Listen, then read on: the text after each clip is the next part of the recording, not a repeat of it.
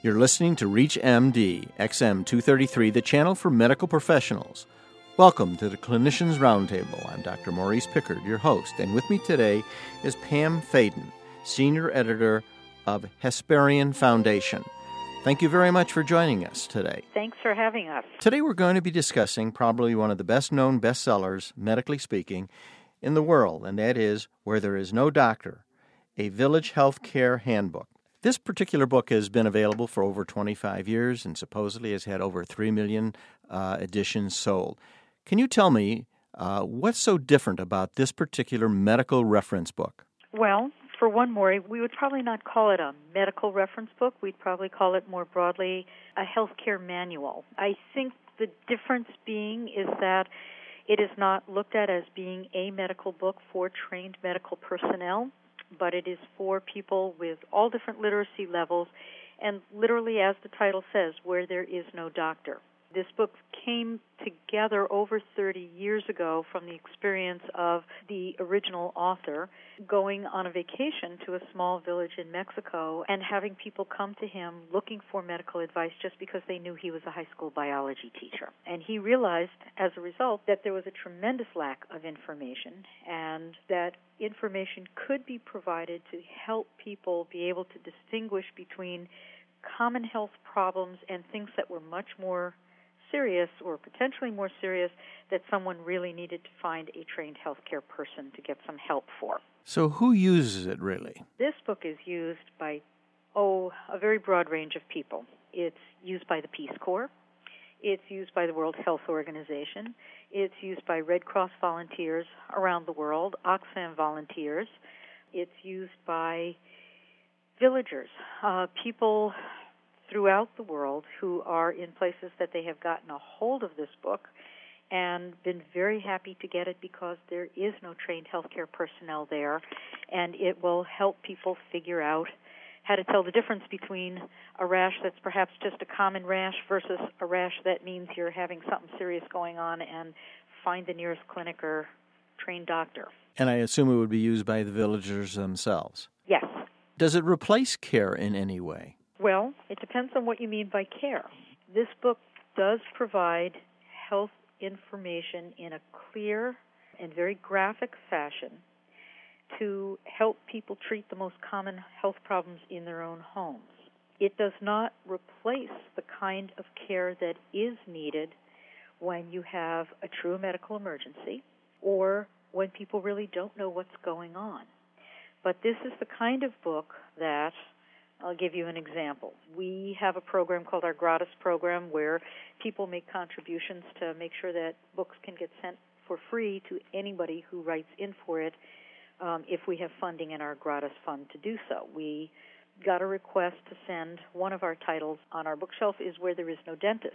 We got a request for such a book, and we sent it out to people in Ethiopia in a remote rural clinic, and this is a clinic.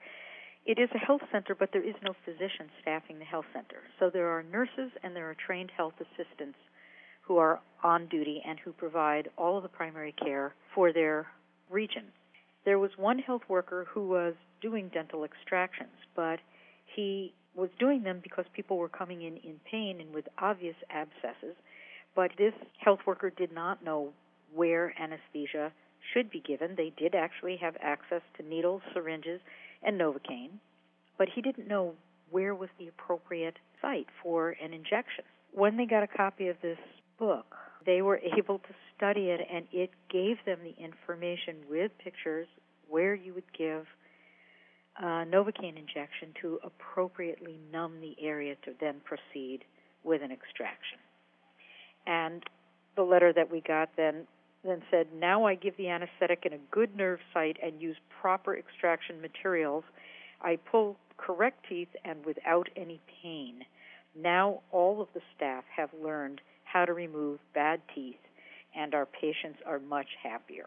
I assume you get a lot of positive feedback from a book like this. Do you ever get any negative feedback that your book led to errors or delay in treatment? No, we don't get those, just honestly because, I'll say again, our books are primarily used by people in places where there is minimal or no access to trained healthcare professionals. And that is true in increasingly large areas of the world. And as we know, there's an increasing percentage of our population here in the U.S. that are having less access to trained healthcare personnel just because of our healthcare structure. We believe that the income level, geographic location, or literacy level should not have anything to do with people's right to understand health choices that they should have. And I'm betting, Maury, that you and your audience of trained healthcare practitioners believe that healthcare is a right for everyone, but it's also everyone's responsibility. Taking responsibility for our own health is actually a major theme of healthcare in the U.S. right now, with our increasing problems of obesity and heart disease, diabetes, etc., that there is an increase of health information and education and a struggle for people to be more responsible for our own health. For people to be responsible for health, we believe that they need to make informed self-care decisions and choices. And to do that, people need to have access to basic information that is not just proscriptive, but actually gives people a background and an understanding of why something is important, and not that there is just one choice, or if there is only one choice, why that is the choice that is important for them to make. You know, you touched on something that crossed my mind when I read your book. Why isn't this book used in the United States?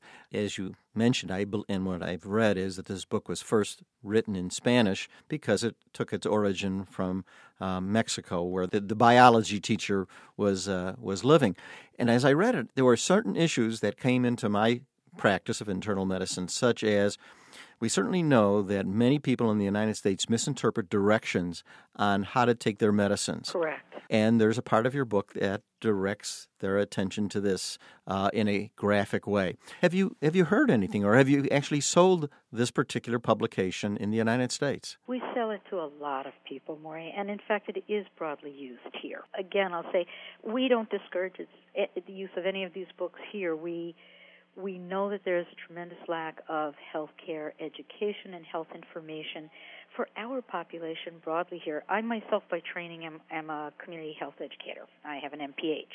I was also, prior to getting that education, I was a direct services paraprofessional healthcare worker. So that meant I worked as a blood drawer, and I worked in labs spinning down blood and separating cells, and I was an EKG tech, and actually I was an EMT working on an ambulance. That gave me some basic healthcare education and information because I had training for all of those jobs. It was training, not education. And to be honest with you, for myself, when I first trained as an EMT, which was back in 1975, my mom, who was looking over my shoulder, said to me, "Wow, that's some of the information we learned in high school." And my mom went to a public high school in New York City, and I don't want to embarrass her by dating her, but let's say it was an awful long time ago. It was in the 30s that my mom was in high school. That was information that used to be part of our public education system here in the U.S. It no longer is. Pretty much people don't have access to that information here. And now we are faced with, I think you're correctly identifying that we have access to perhaps a tremendous amount of medications, over-the-counter medications and prescriptive medications, from going to our clinics and going to our hospitals and going to our private physicians through our HMOs or our PPOs, but we don't have some basic education to tell us how to appropriately use them, or when it's appropriate to refer to our healthcare providers for more information if we're not understanding the instructions that we've been given. I don't think I've emphasized enough how important the illustrations are in your book. I found them very, very helpful, and I could see that the people who are using this book would also find them that way. I'd also like to just touch on, in a country in which alternative medicine is rapidly growing, there are certainly alternative methods of medicine that are accepted practices in the various countries that your book is distributed in. You no way discourage them, but how do you separate the good alternative practices from the ones that might be harmful? Well, for one, I don't think that we can do that. Sitting here in the U.S., I don't think that we're in a position to tell people what is good and what is harmful. I think what we do, and I think you might have noticed that there is a section in Where There Is No Doctor, and actually it's an issue that we address in each of the books that we publish and distribute, is that it is important for each person to distinguish between traditional practices which are moving people towards better health and those which are not making a change in people's health. And that we think that if you offer people the opportunity to say, are you getting better? Can you tell? Here are the changes that you're expecting to see. If you have a fever and and you go to see a traditional healer who's doing a ceremony and singing a song, but your fever is not coming down, is that a hint to you that you maybe want to make sure that you're getting to the health center and finding out, for instance, are you dealing with TB or are you dealing with malaria or something that is, for instance, if we're talking about an infant, that you're seeing a fever that's lasting over a number of days, for instance. I mean, that's just an example. So I don't think we're in a position to list those things that are helpful and those things that are not. I think there's enough research in this country, as well as in other countries around the world, to understand how important people's beliefs and spirituality is to healing and to good health, that it would not be an appropriate thing for us to list that which is good versus that which is not good. But what we do say is that it is important to recognize when there is ill health if there's not change, and that's an important thing for people to recognize. We do want to, it's a recognized fact for even people in this country. Before anybody will go to a doctor, a majority of people in this country are, number one, going to look for home remedy in their own, at the pharmacy, at the Walgreens or the Longs or the CVS or whatever pharmacies in your neighborhood, or you're going to look in your own medicine cabinet, or you're going to listen to what your mom or your grandma is telling you about what worked for them in the old days. Secondarily, you're going to go, or people around the world are going to go to a traditional healer, and they have worked for people for thousands of years. Yet there are very positive things coming from the medicines that have been developed and surgery and much more modern and technical medical practices. It's just, are they available for people? I want to thank Pam Fadon, Senior Editor of Hesperian Foundation, the publisher of Where There Is No Doctor, who's been our guest today, and we've been discussing this book, which is used in third world countries to provide health care when there is no one else available.